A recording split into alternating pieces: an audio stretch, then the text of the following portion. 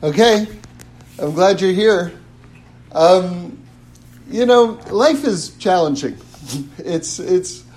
And one of the things that makes it challenging is sometimes we know the right thing, or at least we know what we want, ideally in our minds, in our hearts, and everything like that. And then yet so often we find ourselves doing either the opposite or doing something that's not necessarily consistent with what the original plan is. And we get distracted, and sometimes our distractions overwhelm us. And so that's what I'd like to talk about today, which is kind of trying to understand the spiritual mechanics of these overwhelming distractions.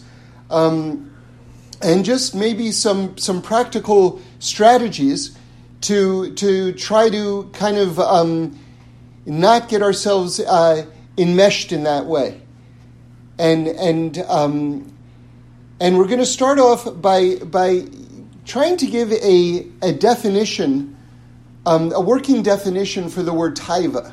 Taiva is a really interesting word in the Torah, and we're going to go back to the first use of taiva in the Torah. Remember, Reb Tzadok HaKohen talks about how whenever you really want to understand a word, you have to go back to the first time it's used in the Torah, because that's sort of the headquarters of the meaning of that word. And so we're going to go back to the first use of this word taiva.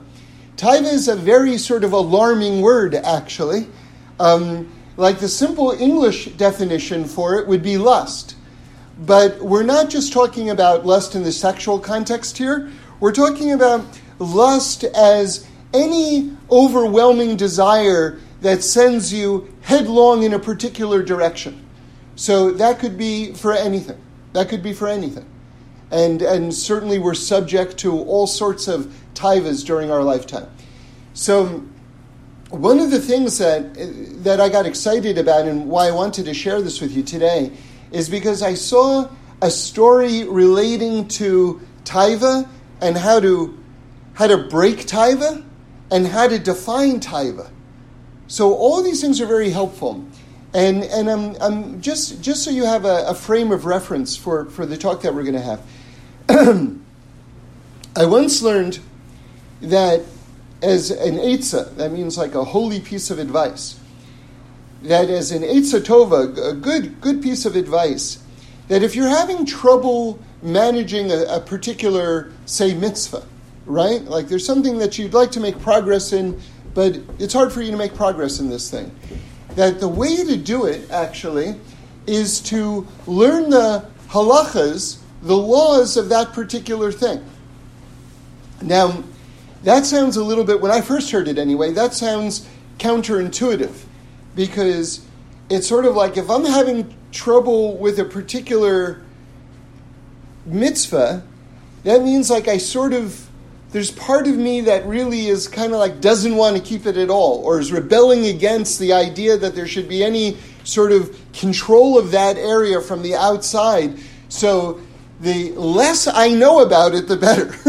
It would be my instinctual approach to that. The less I know about it, the better. And in fact, the last thing that I want to know is more about it, because if I'm having trouble with doing my present understanding of it, how much more so would I have trouble doing a more elaborate understanding of it? It sounds like you're going to pile up more things that I can't do on top of what I already can't do. Okay, so now I'm going to tell you why it's actually such a good idea. That's our instinctual reaction, right? But here's the thing. See, the mind is very tricky.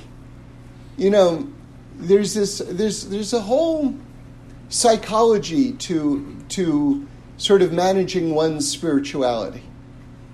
And you have to kind of be a really good psychologist with yourself and understand how your mind works, because if you can have insight into that, then all sorts of gates and opportunities in life for progress open up to you.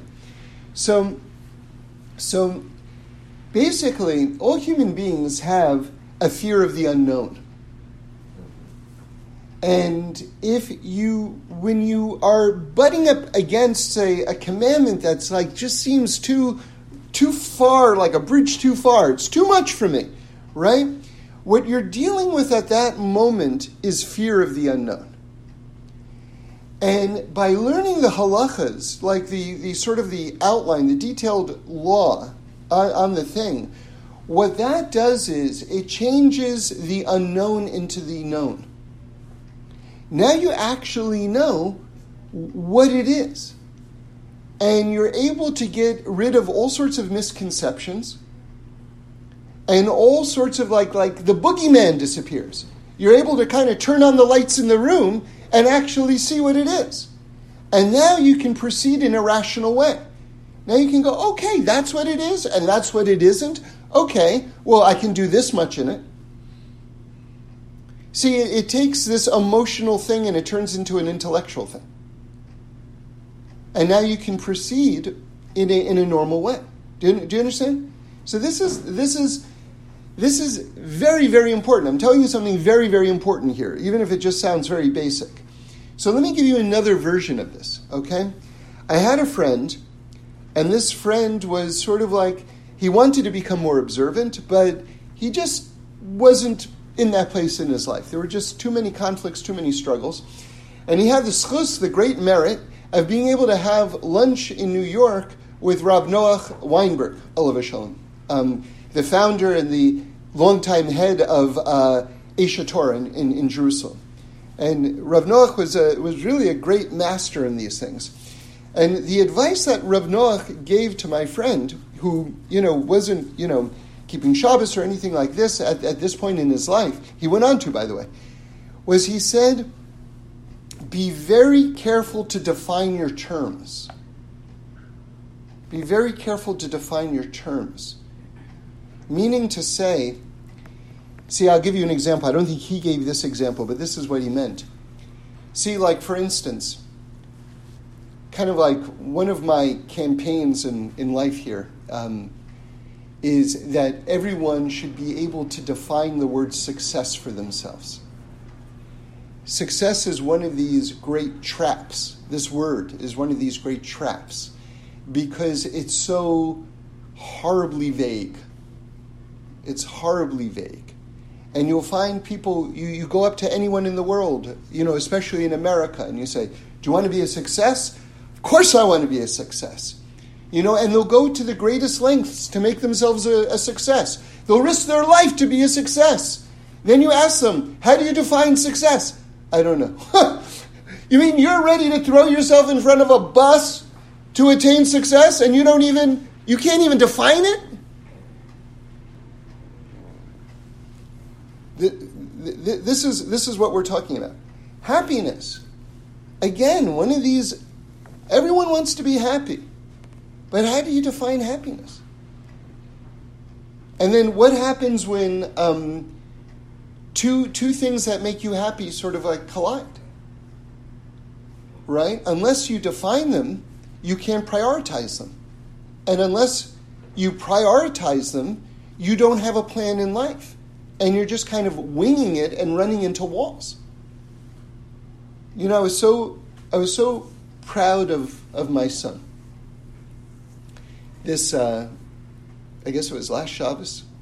There was a whole debate at my table about keeping Shabbos and, this, that, and how do you define electricity and all the rest, and just questions like really directing itself at really the fundamental observance of Shabbos.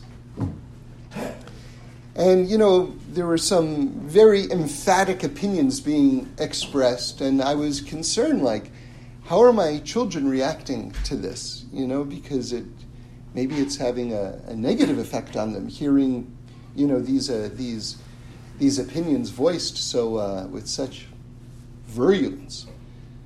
So my son was silent during the entire thing, and then we went into another room, and he remained silent. And I asked him, I said, like, what do you think? And he said, I don't want to talk about it. He said, I'm going to say one thing and that's it. He said, Everyone wants to be happy. He said, Shabbos makes you happy. That was it. In other words, there was so much prioritizing that was there, right? He figured out that, see, because what you see in America is like just this, there's just this, the greatest example of this, how people can attain material success and then they're still miserable. Because it's not just about material comforts. Ultimately, the soul is going to have a vote. And the body has one vote, and when all is said and done, the soul has 2 votes. So it's important to be sensitive to the call of the soul. Because it's going to ultimately dictate whether a person is happy in the end. And so if that's the key board member, you want to get the soul on your side. Okay. So again, what we're talking about right now is the greatness of defining terms. The greatness of defining terms. So now, with that lengthy introduction, I want to return back to this word taiva, right? Which is this overwhelming desire, which often, almost always, sends us into the wrong direction. So how do we define it? Because the first and foremost thing is we have to define it. Because in definition, there's power. Right? So that's kind of the main point of this talk. And we'll talk about some things once we define it, how we can deal with it, but that's not really the subject matter. Really what we want to do is define it. Okay.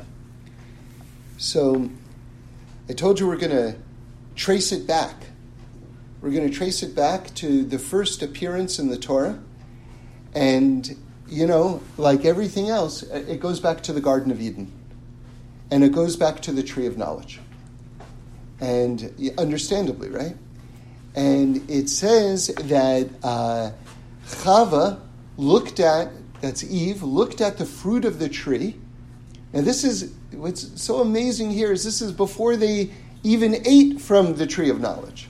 She looked at the fruit of the tree, and it says that it was taiva hu le'enayim. Okay, if you want to see where that is, that's in Breshis, in Genesis chapter 2, verse 6. That means it was a taiva for the eyes, which is interesting. Which means that it's. I looked at the in the English translation, and it says that that it was a delight. That's too innocent a word. A delight? No, it wasn't a delight. It was this overwhelming desire for it. And by the way, just so everybody knows, just so that they have a way of understanding these things, the test of whether to eat from the tree of knowledge was massive. Sometimes people just don't take it seriously enough. They think that, it was just, don't eat, and then we ate. Why did we have to eat? No, it was the most existential, massive test you could imagine. It was giant. It was like literally, it was with cosmic consequences. Okay? Because basically, what was going on with the test in general, we'll get back to the eyes in a second. What was going back, but this overlaps definitely with the word taiva. What was going on with this test was, did we as human beings understand what our role in creation was or not? That's big. That's really big. Can you imagine you go to the party, it's a birthday party, right? You're invited to a birthday party. And you tell everybody it's your birthday, that it's your party, but It's not your party and it's not even your birthday. What's going on? It's like you're taking over the party. There's a bit of insanity there, right? I mean, a person has to know who they are, right? Can you imagine you show up to a company and you're hiring and firing people, but you don't even work there? It's like, who are you?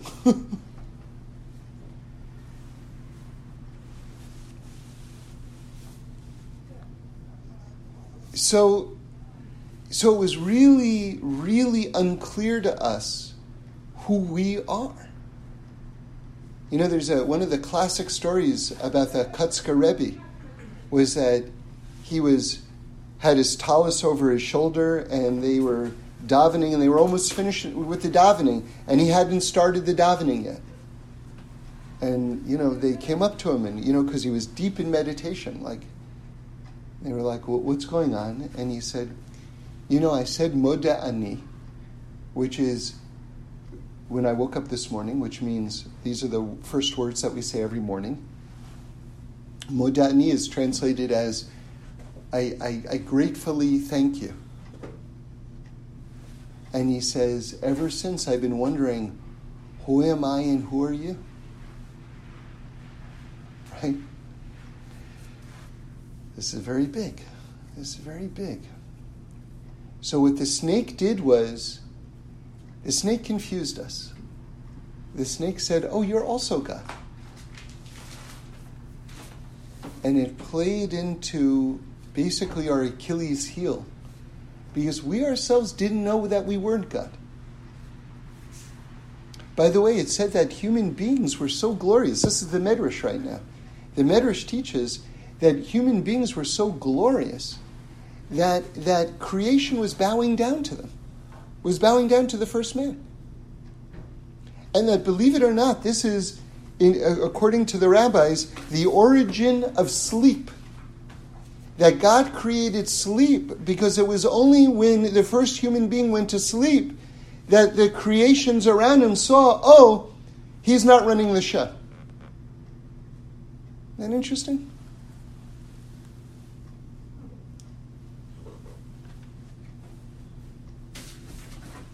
I'll tell you something that I heard from Reb Shlomo, something very, very interesting. It's a classic question. Why did the snake come to Chava and not to Adam?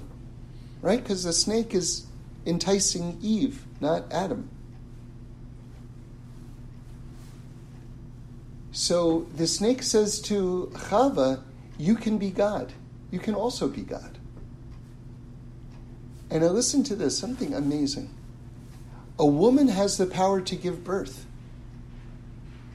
which is very godlike. And so the woman was more vulnerable to this idea from the snake that you're also God. Because there is something so godlike about a woman that a man doesn't have. And so she was more easily sort of swayed by that type of logic. Isn't that interesting? Fascinating idea. Anyway, we were basically a little bit clueless. We weren't able to define, hitting that word again, we weren't absolutely able to define who we were and what our role in creation was. And we even had an instinctual sense that we were God. And I'll tell you something which endlessly blows my mind that I heard from Reb Shlomo in the name of the Beis Yaakov, the second Ishbitzer Rebbe, that deep down every single person thinks that they created themselves. We're sort of hardwired to think somehow, even though we know it's not a rational thought. Everybody knows you have parents. Everybody knows it's not true. And yet, at the same time, deep down, every single person thinks that they created themselves. So we're sort of like imprinted with this sort of God complex. And a person has to arrive at their understanding, every single person independently has to arrive at this understanding of who they are, who we actually are, who I am, and who God is, and what our role in creation is. Okay, believe it or not, we're talking about taiva. This whole time we're talking about taiva, just in case you thought we left the subject. So the snake speaks to the snake speaks to Chava, and the snake puts its words inside of Chava. There's this kind of almost this intimacy of that connection. He puts his words inside of her, okay? And tells her, you're also God. And now she looks at the fruit, and it says, this is again before she eats from the fruit, and it says the fruit was a taiva to her eyes. Like the idea to sort of like seal the deal that she's also God, basically. Like that becomes this overwhelming desire. Okay. Now I want to tell you a story. And I learned this story this past week, and I was so happy. And I'll just tell you how it happened without going into all the details. I was learning with someone who has a hard drive, and on this hard drive, you ready for this? There's 70,000 Hebrew books. 70,000 Torah books on this hard drive. And we put in, because we were talking over lunch, this phrase, Taiva hu le'enayim, and we thought, okay, let's plug this in, see where it gets us. And where does it end up? With a story about the Kotzker Rebbe. So, those of you who have been listening to these talks know that I very much love the Chassidus of Kotzk. And so I'm going to tell you this story in the Sefer. It's in Siach Sarfei Kodesh. And at the end of this story, in bold black print, it's written, Taivas Hule Einayim. Right? That it was this taiva, this overwhelming desire to the eyes, this fruit of Eve. Okay, so it's a Hasidic story, but you have to understand this Hasidic story is really a commentary on this verse. Okay? How does the story go? And now this is going to lead us to a definition of this word, which is going to help us in our own lives, God willing, how to manage this when it happens to us, which happens multiple times a day, right? Okay. So there was a very big Rebbe in Poland. He was the Rebbe of Gostanin. He was very, very big, very, very big. And the Rebbe of Gostanin was very close with the Kotzker Rebbe. Okay, the Kotzker Rebbe part's going to come later. Let's start with the beginning. So the Rebbe of Gostanin was with someone, and they're talking, and the Rebbe pulls out a beautiful, beautiful silver snuff box. Like this silver craftsmanship back in the day was really at a very, very high level. They were masters. So this is in the 1800s. So he puts it on the table, and he notices the person that he's talking with is like staring at the box. And the Rebbe says to him, you should be very careful. One look of the eyes can really,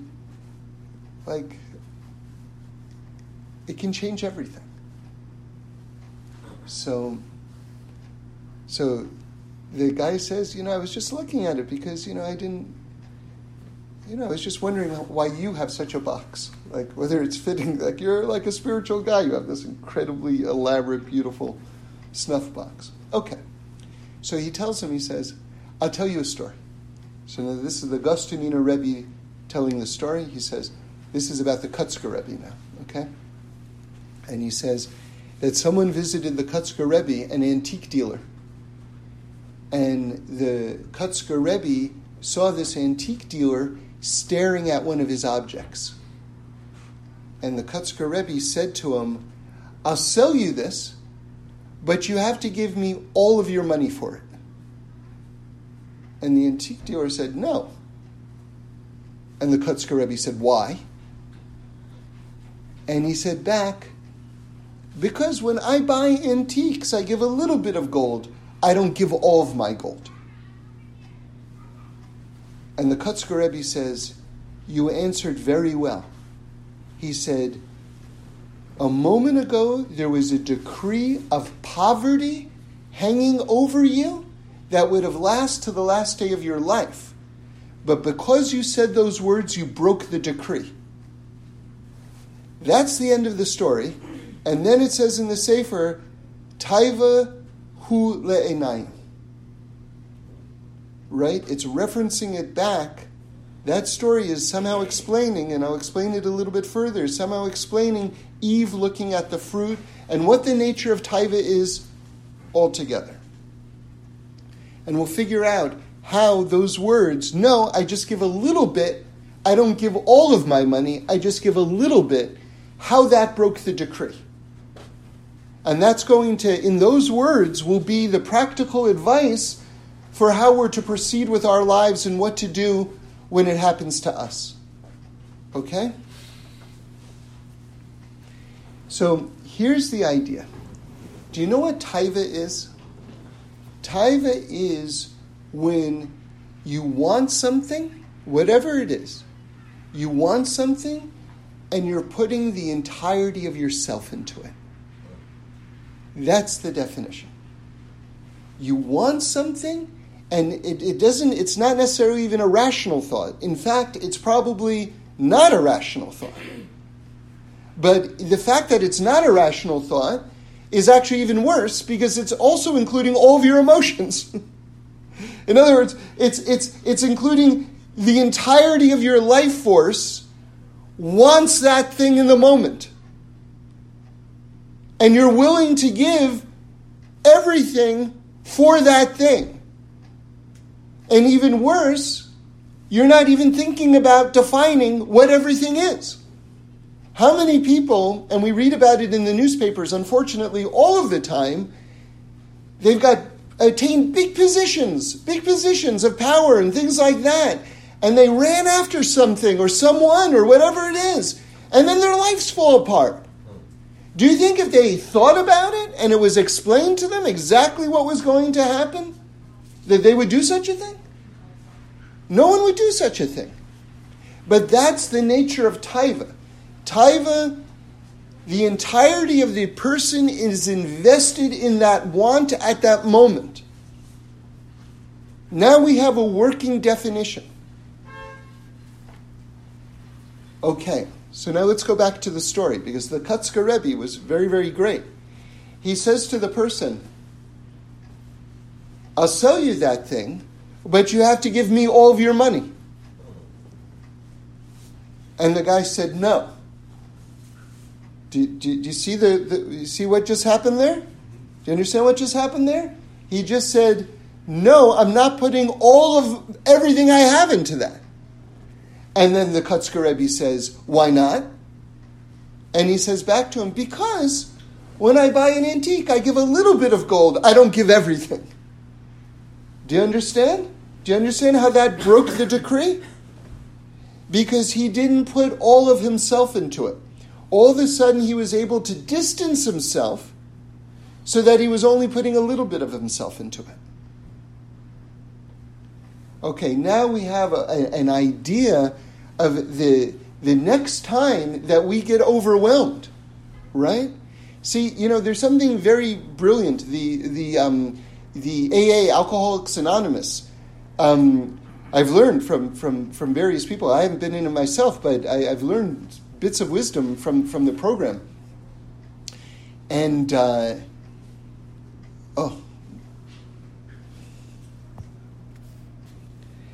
And one of the brilliant things that they say is that if someone is an addict, whatever it is, they have to consider themselves, even after they stop. Let's say they haven't used in a year, 5 years, 10 years, 20 years, whatever it is. They have to continue to consider themselves an addict. They never leave the category of not an addict. They're just in recovery their entire life.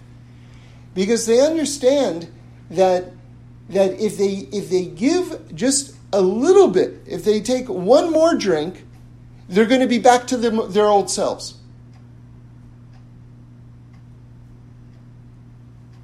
So what this definition tells us is that the next time a person has an overwhelming urge, a person has to say, do I really want to give everything for that thing?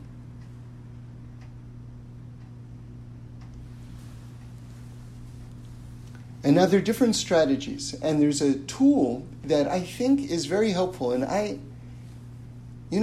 can't say I've done this a lot of times, but I would love to be able to do this all the time.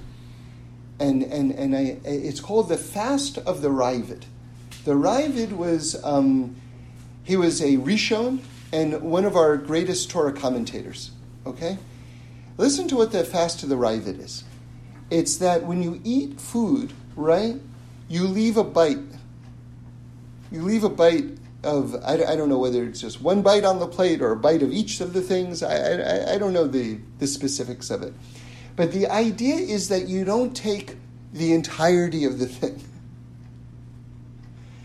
And by leaving a little bit behind, you haven't put your entire self into the thing.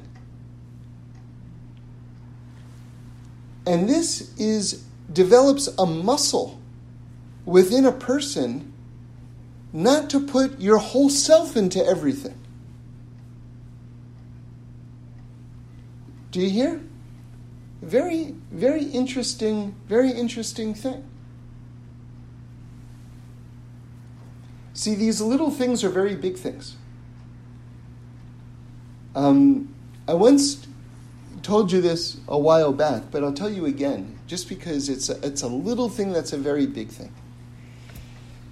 If a person, and many of us have this issue of procrastinating or not really getting the job done when we want to do it. We know that we have a job to do, but we have so much resistance that we just end up not doing it. Okay?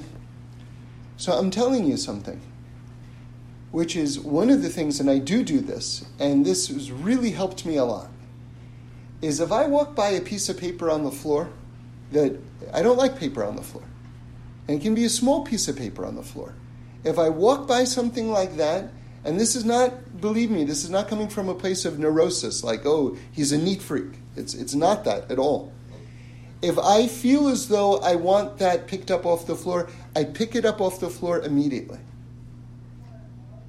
Now, let me just tell you the benefits of doing something like that. If you see a dirty dish, say, and you know that you want it cleaned, clean it immediately. Let me just tell you what that does for you, because it can be a life-changing thing. It sounds strange that I'm putting so much weight on this, but I really am, because it sends a message to yourself that you can do something that you want to do right away. And you begin to develop muscles for doing things that need to be done right away. And that same skill, which comes from, instead of walking by a piece of paper on the ground, picking it up at the moment, that same skill is 100% transferable to, I have an assignment due, or I have a call I have to make, or I have an email I have to write. 100% transferable. So there's little things like this. Little things like, like leaving a bite of food, where you're not putting the entirety of yourself into it, where you're able now to develop a certain strength that the next time you're faced with something, you say, do I really want to put everything into that?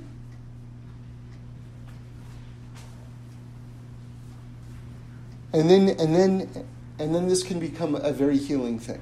Okay, so now we can just end with the exception. There is an exception. So David HaMelech in the Tehillim says that, uses the word taiva and says, I have taiva for God. When it comes to God, you can be all in. then you can be all in.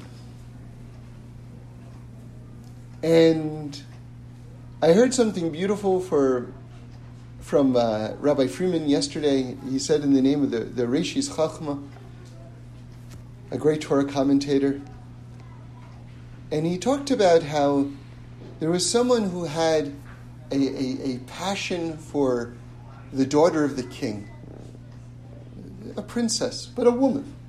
He had a passion for this woman. But, we can't relate to it so much right now. But back in the day, the daughter of the king was really like, you're dreaming. I mean, I don't even know what I would compare it to today. A supermodel or something like that, You probably have a better chance with a supermodel than the daughter of a king, So anyway, but because he was able to transform or control that passion for the daughter of the king, it became a passion for God. It was transformed into a passion for God. And you see something, and I remember talking with someone, and I was surprised that he didn't get this, because this sounds obvious to me, but for a lot of people it's not so obvious.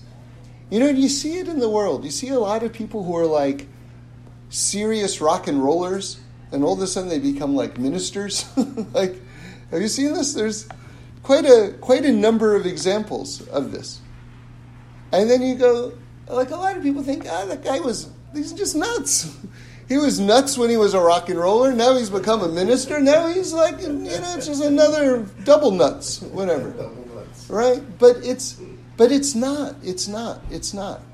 What they've been able to do, certain people, they were able to take their fire and they were able to transform their fire into a holy fire. In other words, there's no jumping from one extreme to another. It's it's all on the same spectrum. They were able to elevate and transform themselves in the highest beautiful way. So great blessings come to us.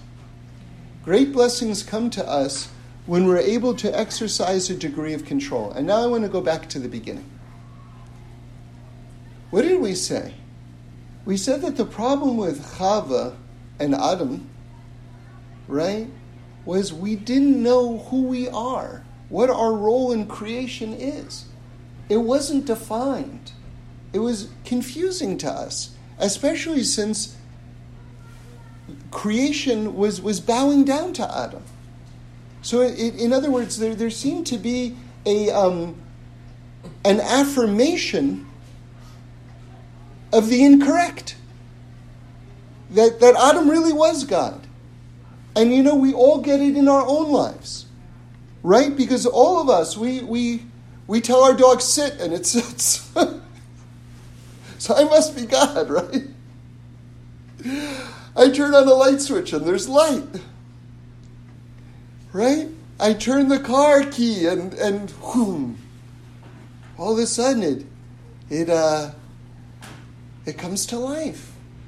In other words, creation itself is responding to us hundreds of times a day, thousands of times a day, like creation did to Adam originally, affirming our power as God.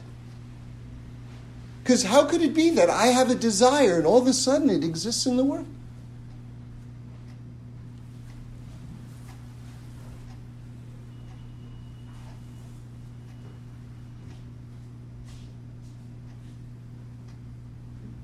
So it's going back to this tree. It's going back to this tree where Chava put the entirety of herself into this idea, I can be God too. She put the entirety of herself into it. Taiva hu le'enayim. And then it just went down from there.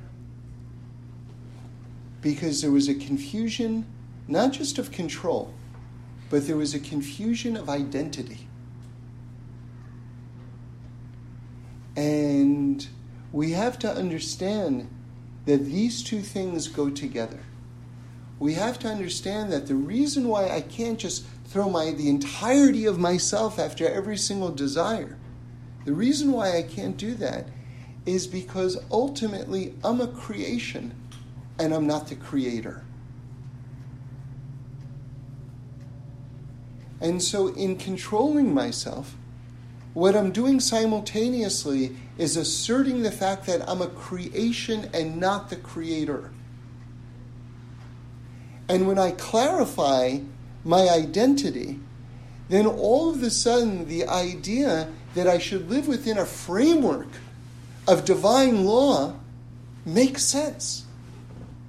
Because if I'm not the lawgiver, then I'm a subject of the realm. And the subject of every realm has different pathways.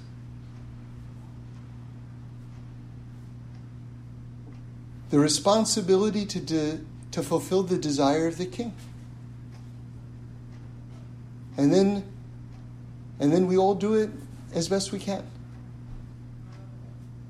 But again, the first step in being able to make breakthroughs in all of these areas is to define these terms. Right? It says in Pirkei Avos something very interesting. That a person, when they really are drawn to something very strongly, or drawn to something that they aren't supposed to do, they're supposed to say at that moment, what will I gain from this and what will I lose from this?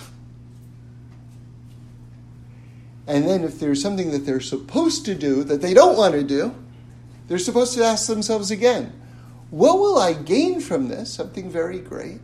And what will I lose if I don't do it? So what's, again, getting into the psycho-spirituality of this, what's so brilliant about that is that it's an attempt to break the emotional hold of the person at that moment by bringing them into a rational place where they can begin to create perspective. And once you have perspective, you remember, I'm a subject of the king. I'm not the king. And then all of a sudden, all sorts of gates and opportunities and blessings open up for us and the entire world. Okay, so I promised to talk about this on a more practical level. And I want to talk about how really this affects just how we deal with each other and our happiness on a daily basis as well. Okay, so let's go a little bit deeper, a little bit further. Let's talk about really one of the great negative examples of this, and that would be Haman.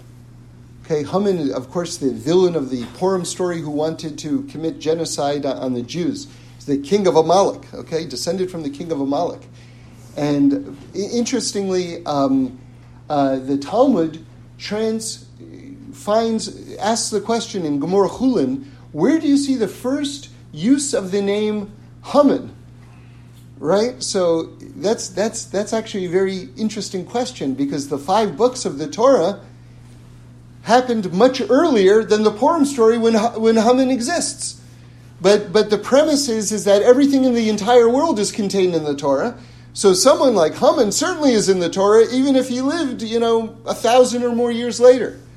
So when it's talking about, you ready for this? The tree of knowledge, which is what we've been discussing, it says Hamin ha'etz. And they see an allusion, the word Haman is right there. They trace him back to the tree of knowledge. So we're still on the same subject here. So Haman had everything in his life. He had the highest government position.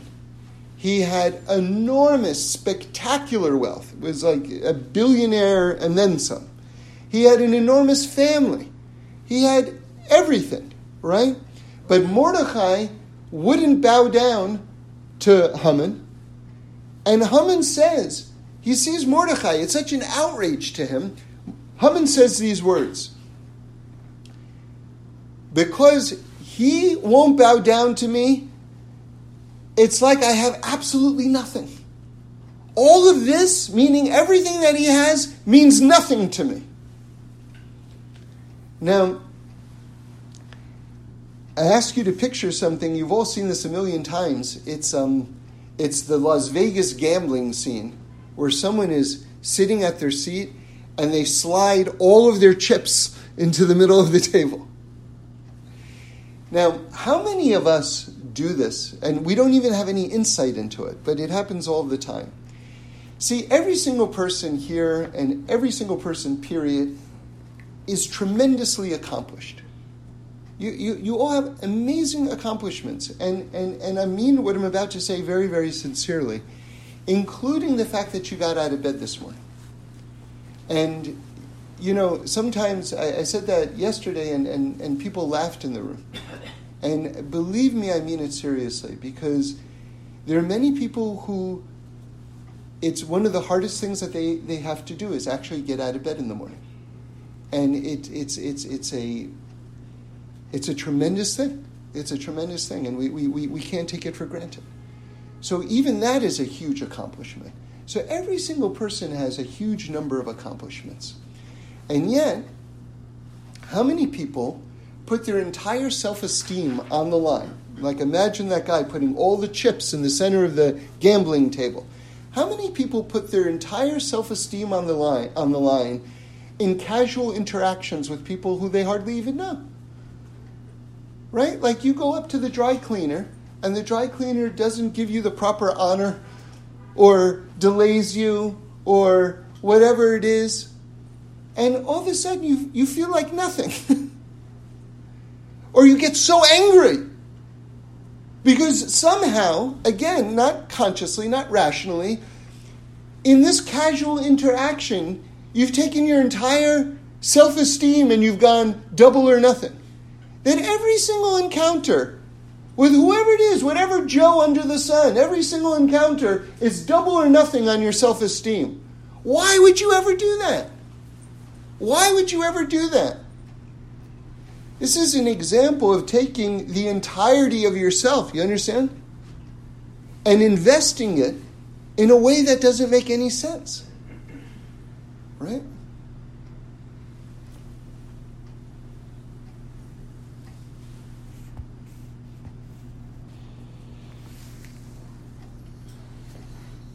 I heard Rabbi Green say one time, sort of like an isotope of this thought, which is, we really, the Jewish people, you have a mitzvah to love every Jew, right? He said, but some you can love from afar. But there's tremendous wisdom in that. There's tremendous wisdom in that. It doesn't mean don't love them. You can love them. But again, like, things are done in a measured way, right? And this psychology of everything having to be all or nothing is often the work of the Yetzer Hara. See, I'll give you an example. Any person who wants to, we say Torat Emet. The Torah is a Torah of truth, right? So anyone who wants to pursue a more spiritual life, or try to to the best of their ability, do God's will as they understand it, right? That means that there's an aspect of you that is seeking truth, right? So here's something that the Yetzer Hara is. This is one of its greatest tricks, right? That means the negative inclination, right? The Yetzer Hara says, unless you're doing something 100%, you're not doing it at all, and why bother doing it? Because really you're a hypocrite. And then you go, I don't want to be a hypocrite. Like, the whole reason why I'm trying to do this is not to be a hypocrite. Because, well, you're only you're not putting on tefillin every day. Why even bother putting it on once? You're a hypocrite. Or you're not keeping Shabbos entirely, so why stay home Friday night? Right? Or you're using the computer, but you don't want to use the lights, or you're waiting. You're not waiting 3 hours or 6 hours between milk and meat, so why wait at all? So now can you imagine this example? There's a poor person lying on the sidewalk. He's starving. And you walk by him and you go, you know something? My soul goes out for this guy. This guy is so hungry. When's the last time he had a steak? I would love to buy him a steak.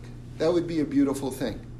And then you've got $5 in your pocket, and you say, you know, I can't buy him a steak for $5, and you walk on. Meanwhile, you know what he can get with $5? You could save his life. So that's the same thing with the soul. The soul says, okay, maybe you're not doing the entire thing, but give me something. But the Yetzer Hara is so tricky. The Yetzer Hara goes, no, if you're not going to do the entire thing, not going to do the entire thing, who are you joking? You're trying to pursue truth, but this isn't truth. You're being a hypocrite. It's better, it's a bigger mitzvah not to do it. That's the snake. It's mamish the snake. It just got you to do nothing in the name of truth. How did it do that? But again, this is another idea of not falling into this black and white, all or nothing, all of me or none of me kind of thing. To be able to have the wisdom to modulate and to take steps, right? Because everything is a journey. All of life is a journey. And, really we'll close with this for real.